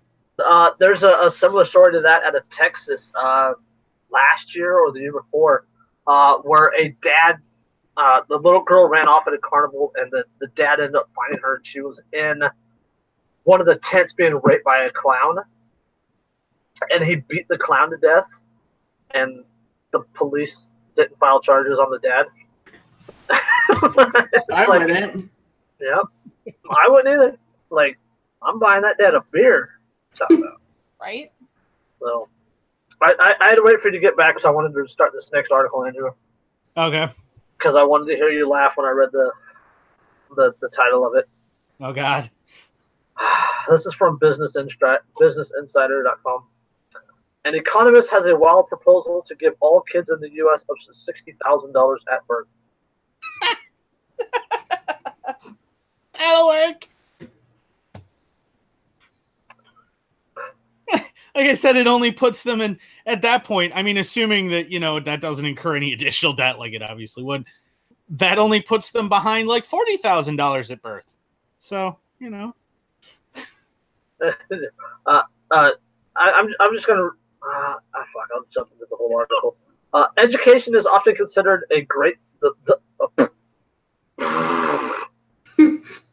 Education is often considered the great equalizer, the tonic that will erase all injustice and inequality. As Nelson Mandela, oh God, they're quoting Nelson Mandela. As Nelson Mandela said, quote, education is the most powerful weapon which you can use to change the world. But an economist is calling for a fact check on the age-old advice to stay in school and study hard. Darrick Hamilton, D-A-R-R-I-C-K, Hamilton, a professor of economics and urban policy at the New School, believes that a good education won't get you very far without some cold hard cash to go along with it. Quote, wealth is a paramount indicator of economic security and well-being, Hamilton told a crowd at the TED conference headquarters in New York last week as world leaders were gathering nearby for the United Nations General Assembly. In the U.S., Hamilton is advocating a new kind of federal cash flow pipeline, a wildly ambitious trust fund scheme that would endow each American baby with a nest egg of cash retrievable when they reach adulthood. It's essentially like Social Security in reverse. He described it as, quote, an economic birthright to capital for everyone. That's not how this works. That's not how any of this works. Yeah, quote, without capital, inequality is locked in, Hamilton said, quote, it is time to get beyond the false narrative that attributes inequality to individual personal deficits while largely ignoring the advantage of wealth. He said that what's glaringly missing from our narrative about the success is the role of power and capital in society and how they can be used to, quote, alter the rules and structure of transactions and markets in the first place. Has this guy literally ever read anything as far as an economics book? Ever? I would also like to maybe throw out the fact that have they ever interacted with any of the native populations that get a per capita dump at 18 and then 21? My half brother decided to just total 5 cars in about a year and a half instead. So, and they are required to finish high school to get that money. So, I mean, this will definitely work. Oh, hold on. It keeps getting better and better and better.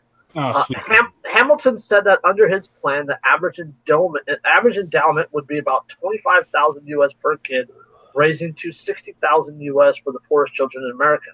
Those born into the wealthiest tax brackets would not be excluded from the trust fund scheme, and every child in the U.S. would get at least US $500. The money would be set aside in federally managed coffers. Because that works so well for Social Security.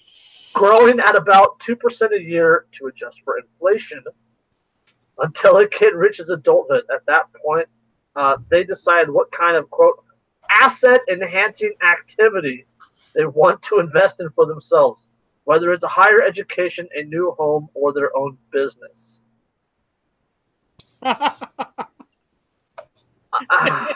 It's just so wildly stupid. Where do you even start? I have come up with the most brilliant business scheme ever. I want to just drink for a living, and I will use that fund to do so. Yeah, and you know what? And I'll review it. I'll throw it online, and that'll definitely make me money. Or I'll sell essential oils to cancer patients at $100 a pop, and I'll make money that way. There's actually a company out there. Oh, I know. But my point is, there are tons of failed business ideas that are going to happen out of this, even ignoring the fact that this money is going to come from the money fairy. Yeah, the magical money fairy is going to give us all of this money. Like, people seem to be under this impression that you can simply will capital to exist. Didn't you know that they invented the money tree just, last week? I mean, that's how I will say this. This guy has been watching way too many Gene Roddenberry films and TV shows. That's true. Way too many. Because the reality is that Star Trek is a bunch of stories about people who are really, really bored and have zero other ambitions in life. That's why they explore. What else are they going to do with their time?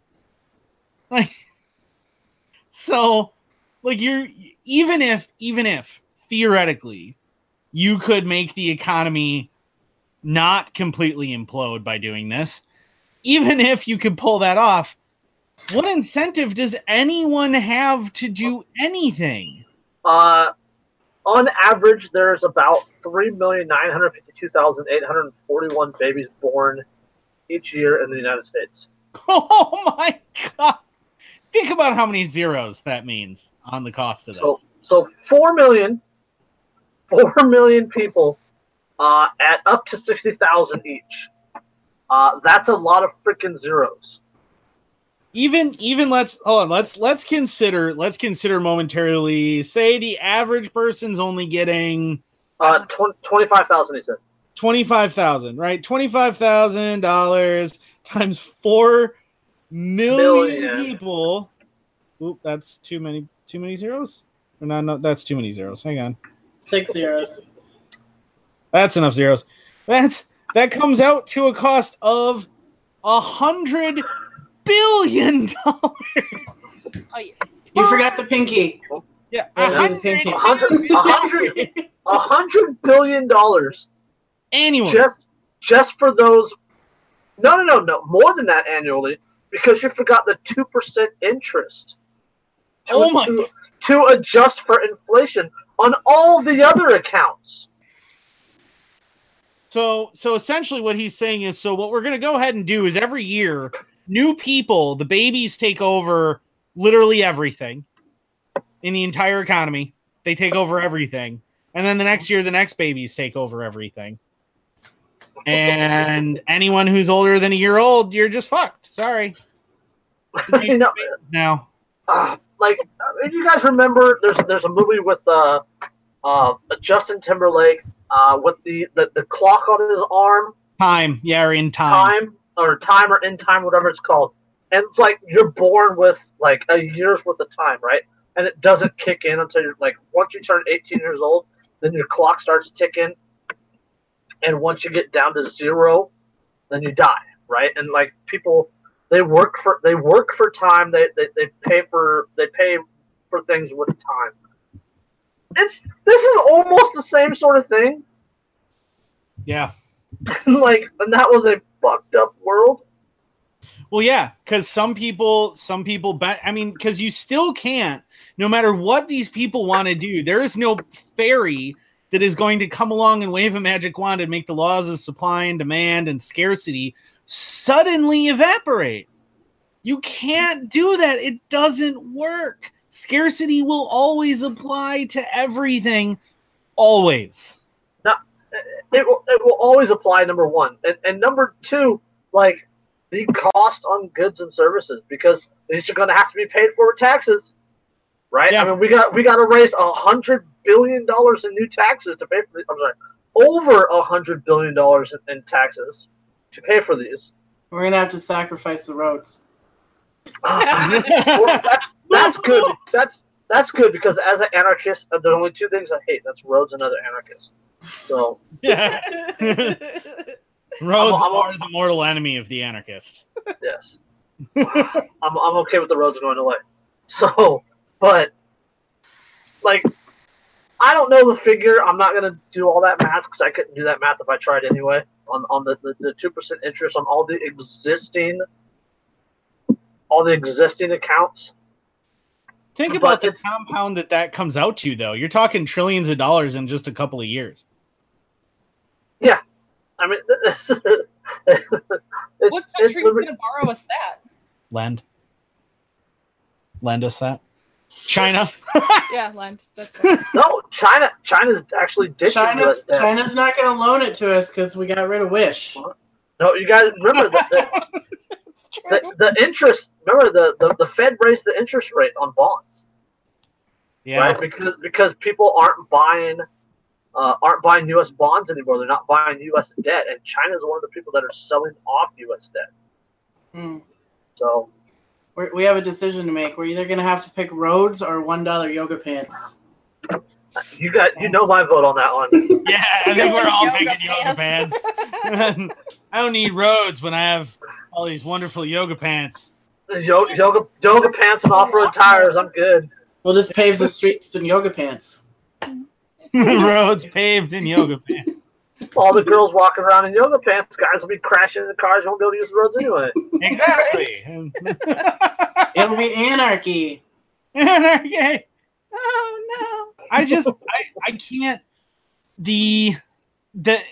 I think what boggles my mind about a lot of these things is that what thinking that any of this is going to work requires is that you literally have no regard for any economic science whatsoever, period. You have to completely disregard everything that we've ever learned about economics, every study, everything, completely, in order to come up with these schemes and think they're going to work. Not only do you have to disregard everything, but you have to disregard history. Yeah. Right? You remember the cost of college, perfect example of cost of college. Like, as soon as guaranteed loans came out and federal student aid was available, what has happened to the cost of going to college? Right? The cost of college has skyrocketed. Right? Imagine what the cost of college and tech schools and all that is going to be when every 18-year-old graduates with $100,000. I think you guys are overestimating the average American intelligence to begin with. Like, nobody reads history books anymore. I don't know if you've seen like modern day history books. History books don't even include history anymore. They don't.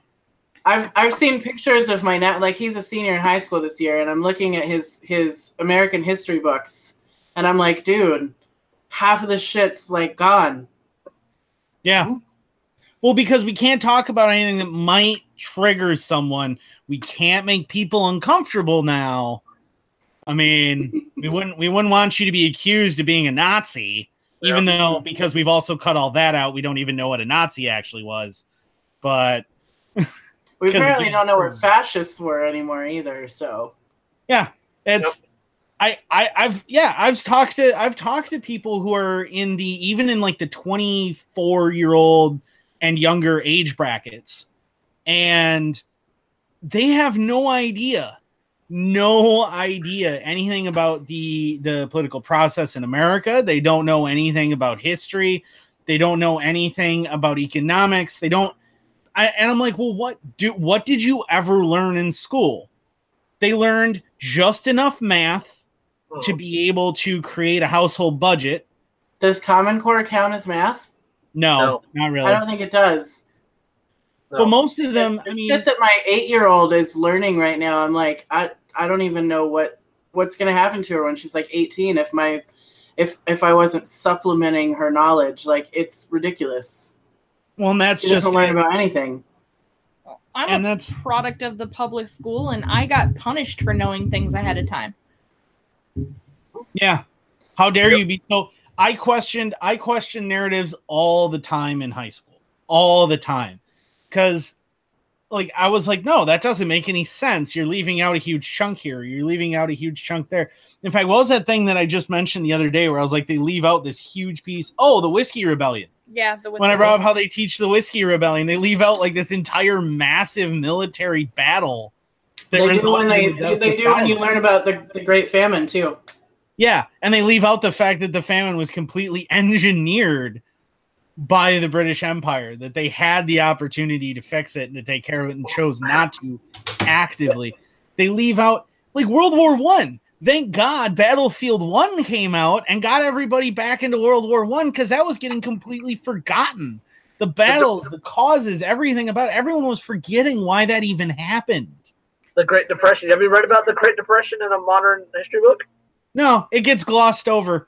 Oh, the stock market crashed, and basically what it amounts to is literally the stock market crashed, a bunch of people starved, Dust Bowl, but hey, World War I and Woodrow Wilson came along. Yep. The New Deal, it saved everybody.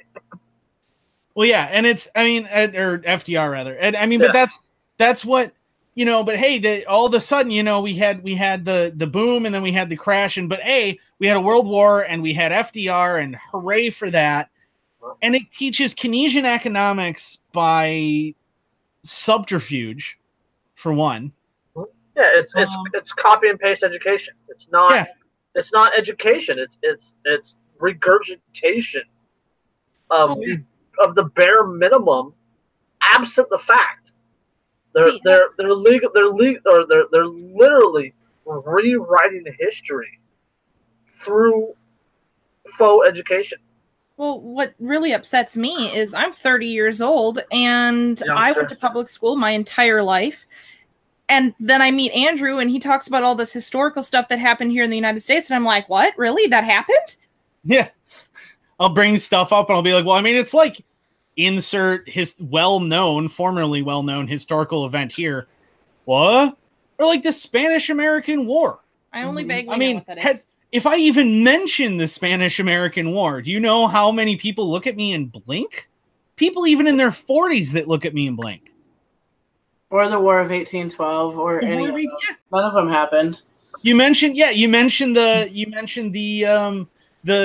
White House being burned to the ground during the War of 1812, and everyone blinks. Happened?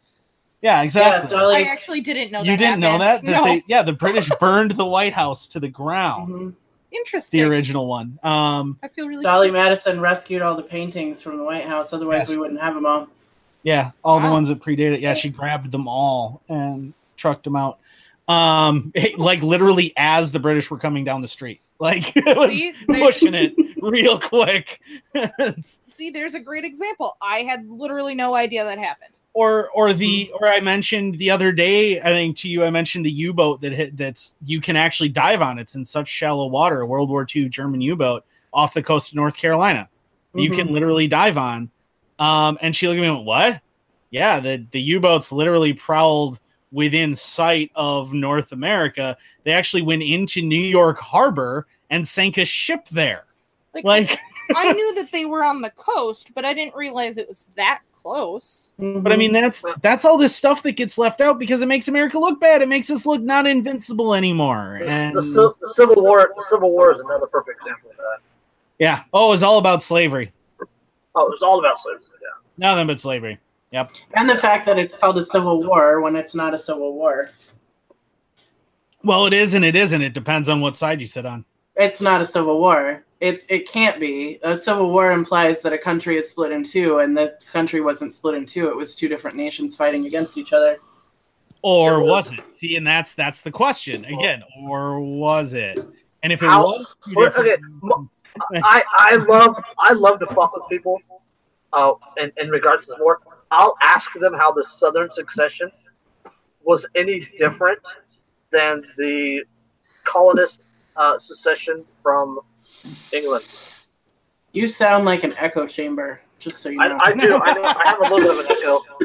Are you a Nazi? Well, doesn't the Declaration of Independence even states that the fucking people have the right to abolish or fucking, whatever, implement a different style of government or whatever they see fit. Yeah, it's they don't teach the Declaration of Independence in high school anymore. Did you realize that? It's considered a terrorist document. Yeah, it's dangerous. Funny story, I actually had a post removed, not from Facebook, from a different website, but I actually had a post removed for hate speech and hate speech and inciting insurrection or encouraging insurrection for quoting the Declaration of Independence. Yeah. I had a comment removed on Facebook the other day because somebody posted that article about the professor trying to get babies recognized as constitutional humans or whatever. Did you guys read that? No. Nah. I'll have to see if I can find it and I'll send it to Jason. Anyways, he's trying to get fetus recognized as constitutional human. And the person that posted it, I was like, well, that's funny because when the Constitution was written, a black man was 2/3 of a human. So people. So how does an unborn child constitute a full human when a black man didn't? And that post got removed off Facebook because of my comment. Well, and more importantly, really, I mean, at its core, why does it matter? Because obviously, whether the Constitution said a black person was a person or not, they were still a person. Mm-hmm. So it really, if you're putting all of your morality and all of your hopes and dreams for personhood in a piece of paper that was written by a bunch of people, you maybe are kind of an idiot. I mean, I thought that's what the average American was supposed to do, though. Aren't we supposed to just like take the Constitution at face value? My piece of paper. Yeah, my paper shield. Boy, that's working out real well for the Second Amendment, let me tell you. Well, the Second Amendment was only for those muskets and stuff. Hey, if you're going to complain that the Second Amendment only applies to muskets, you better be writing that on parchment with a quill. And they never have ever thought anything of machine guns or anything mass destructive. Wait. Puckle gun, cannon, mortar. Yeah. But no, that's the thing though, is that the American education system, like George Carlin famously said, right? They don't want you intelligent because that doesn't benefit the people in power. They don't want you intelligent. They don't want your kids to grow up smart. That would be terrible for them. They need you to be dumb, but think that you're smart because you can regurgitate the facts that they told you. Mm-hmm. No child left behind. Speaking of George Bush. Yeah, John Taylor Gatto. I'm sure you guys know his name. He was a teacher in New York. He wrote a book called Dumbing Us Down, the Hidden Curriculum of Compulsory Schooling. He has a quote that says, "Whatever education is, it should make you a unique individual, not a conformist. It should furnish you with an original spirit with which to tackle the big challenges. It should allow you to find values which will be your roadmap through life. It should make you spiritually rich. A person who loves whatever they are doing, wherever they are, whomever you are with. It should teach you what is important, how to live, and how to die." That is education. That is what education is. What is taught in school is not education. No, it's schooling. It's not education. It's schooling. It's indoctrination. Yeah, indoctrination. Well, all right, let's jump on this last part. We're already over time, but who cares? I'm having fun. I have to get this last article in, you guys, because teacher beats up student who owed him money for weed. That's good, OJ. Slash, you have my money. Get my money, bitch. 350. A Bronx charter school teacher recruited a student to help him score. Of course, it's in the Bronx. Yeah, help him score $4,000 worth of marijuana, and he beat the teen senseless when he found out the kid pocketed the cash. Are you kidding me? Well, you gave a teenager $4,000 worth of weed, and you're surprised by the outcome? Kevin Pope, 48, also stole the teen's iPhone and wallet and threatened to sexually assault his mother if he didn't get the money back. I mean, it's horrible, but the idea of a teacher doing it to a student over weed is great. Pope, a science teacher at John V. Lindsay Wildcat Academy in Hunts Point, was arrested at school Friday morning and charged with assault and robbery in the attack a day earlier. Oh God, the kid was a bitch. Please tell me. I'm glad it was weed and not meth. I was saying, please tell me that kid's name was Jesse. No, they call him in the unidentified teen. I want to know what his name is. Yeah, he's got to have a name. Pope had asked students around the school back in June if they knew a drug dealer and to put them in touch with a teen who promised he could score a large stash of drugs from his contact in Manhattan. Pope gave the kid $4,000 for the hefty purchase. The unidentified teen told cops he met the dealer near Central Park, but he was told that the quantity of drugs he was seeking would cost $7,000. The student then blew off the transaction and spent the money. 3 months later, shortly after the start of the new school year, Pope found the teen about 2 blocks away from the Lafayette Avenue building and demanded the money be returned. When the student said it was gone, Pope allegedly socked him in the face multiple times, took his iPhone 6, gold chain, and wallet containing the boy's school ID and 2 Metro cards. A source said that Pope, quote, threatened to have him beat up again and have his mother sexually assaulted. The student needed three surgical staples to close gashes on the back of his head. The incident was caught on surveillance video. I mean, to be fair, he did totally jack $4,000 from this guy. I don't know that I could. Like, I don't have any real issue with what happened.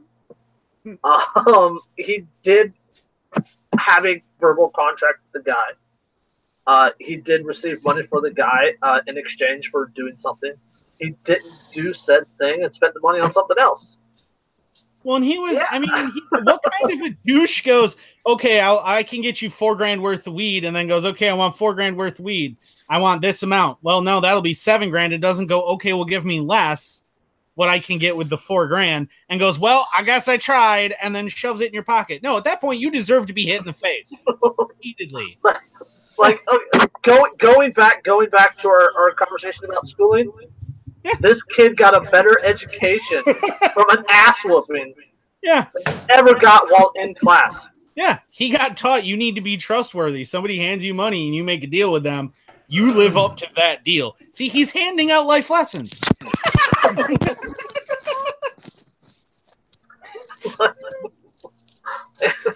and Capiscan public schooling. Yeah, exactly. I want to know what kind of weed it was. Who spends $4,000 on a pound of fucking weed? Yeah, seriously. Yeah, we Like, what kind of weed are you buying? I don't know. I mean, I'm not really up to speed on the pricing within this greater New York metropolitan area, but I feel like if you're spending $4,000, you're pretty serious about the amount of weed you're after. Well, it says in the article it was a pound of weed. That had to have been some really good nug. That's what I'm saying. I can get high quality stuff for $150 an ounce. So what is this dude buying? Yeah, like that. Well, that's what I'm saying is like, dude, you really should be after some serious weight at that point, because $4,000, dude. Oh my God. If you went to any dealer in this area with $4,000 and wanted $4,000 worth of weed, none of them would do business with you because there's no way you're not a cop. Yep.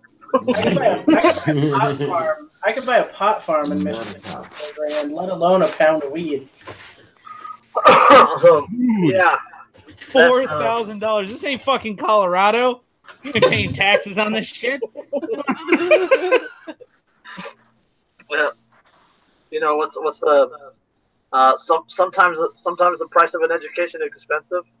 Yeah. Well, apparently the price of that education was $4,000. If only that kid had the $60,000 given to him first. He would have been good. He would have been good. Hey, you know what? He was looking to go into a business with his $60,000. I just want to watch. I want to watch that security footage. Yeah, as long as it's not making pickles, then you know it's okay. Yeah. I want to watch the security footage just so I can watch a teacher be like, "I should send someone to your house to rape your mom every day after school." You little bastard! I will fuck your mother. Boom, boom, boom.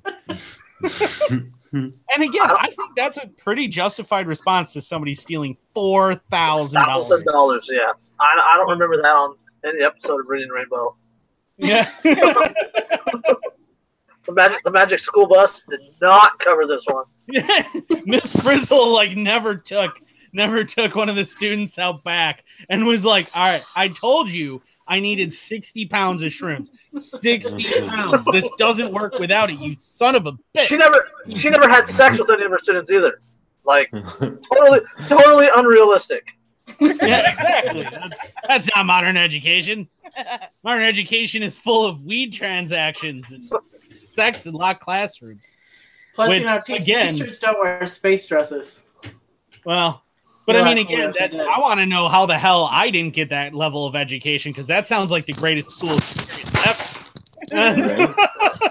Like nothing but weed transactions and in-classroom sex. with a hot teacher. Like, dude, I'll take that. I don't know. Have you seen some of these teachers? They're not all that. Yes, they are. I don't know. Some of them are very, very attractive, which makes me wonder, why are you going after a 16-year-old, to be fair? But Seriously.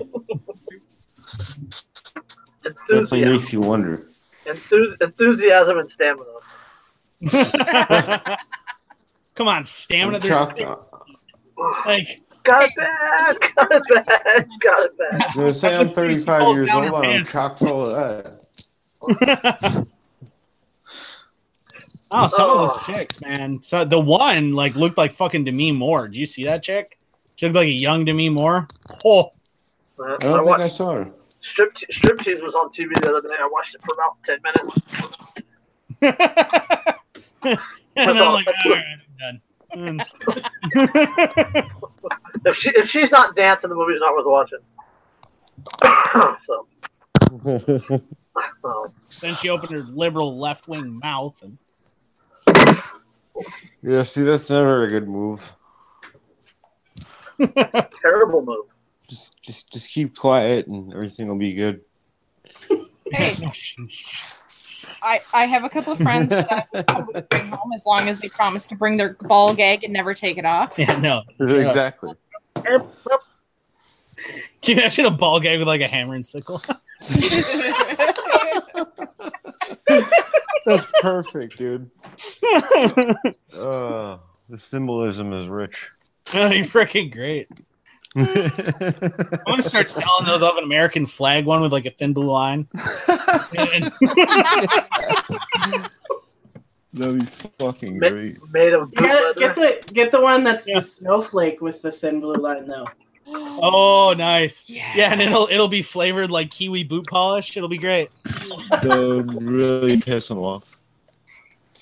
I could totally market that shit to the people that we want to give it to, and they would have no idea. I'll have one with an NFL logo on it. Yes. There's an awesome article from Bloomberg. You mentioned NFL, so I have to back up real quick. From Bloomberg that you can blame your team's inability to win, or say you may be able to blame Trump for your football team's lousy record. What? Yeah, and it's all about the 2007 tax law set a $10,000 limit for the amount of state and local taxes that taxpayers can deduct from their federal returns. And that on average, teams that are in high tax areas, California, New York, Minnesota in this case, average 2 fewer wins per season than those in states like Texas with lower taxes. Yeah, but including Minnesota in that is unfair because it is the Vikings, and Yeah, the Niners. Hey, do you want to see the Vikings Super Bowl rings? Look at that. Isn't that great? I hate that joke. I've been hearing that joke since I was 5. That is a fantastic. They did win today. They did win today. Yeah. They played the Jets, but they still won. Well, I'm gonna have to. Brewers played a special education high school team. Yeah, they won. So, all right, we're down to one viewer. Everybody else left. That's because we talked for too long. We always go for 2 hours. Yeah. Yep. And we were on for 20 minutes before we went live. So. Well, to be fair, we did kind of insult the snowflakes. So, I mean, they probably left. If only they would melt. If only they would melt in real life like they do.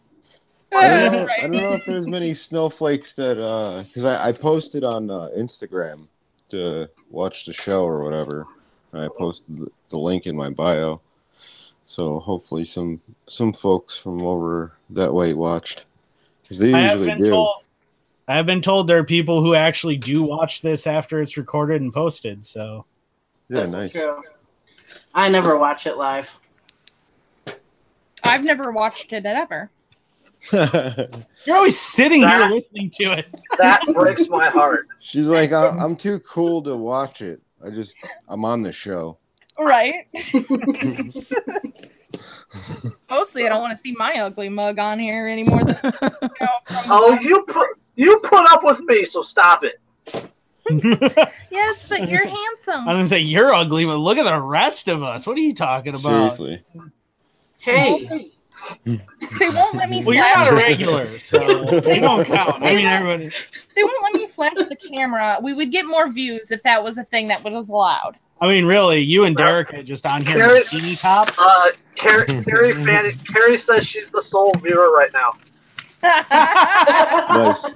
Hi, Carrie. Hi, Carrie. Thanks for watching. She's awesome.